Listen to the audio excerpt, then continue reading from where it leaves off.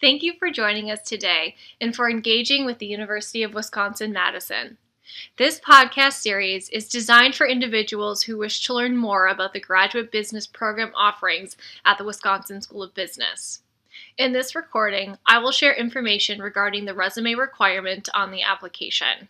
I hope this insight can be a helpful resource for you in your graduate school journey. So let's get started.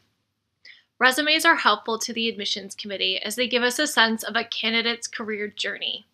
This document also helps to identify the unique transferable skills that a candidate will bring with them to an exciting new position or industry after graduation.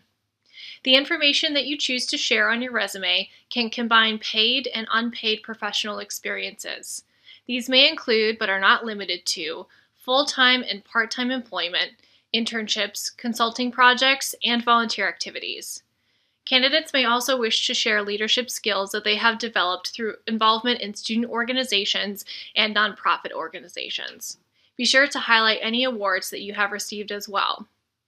Consider crafting 2 to 5 bullet points per role in order to highlight your unique achievements, accomplishments, and skills. Each bullet should attempt to answer the questions: what was the reasoning for this project? How did you complete this project? And what was the outcome of this project? You may also wish to include a skills section on your resume, which may provide additional insight into your unique qualifications. Candidates could consider sharing language expertise, mastery of research techniques, professional certifications or affiliations, and computer skills. I hope this information is helpful and helps you to complete the resume requirement of the application. Please don't hesitate to reach out to the admissions team should you have any additional questions. Thank you for joining us today and on Wisconsin.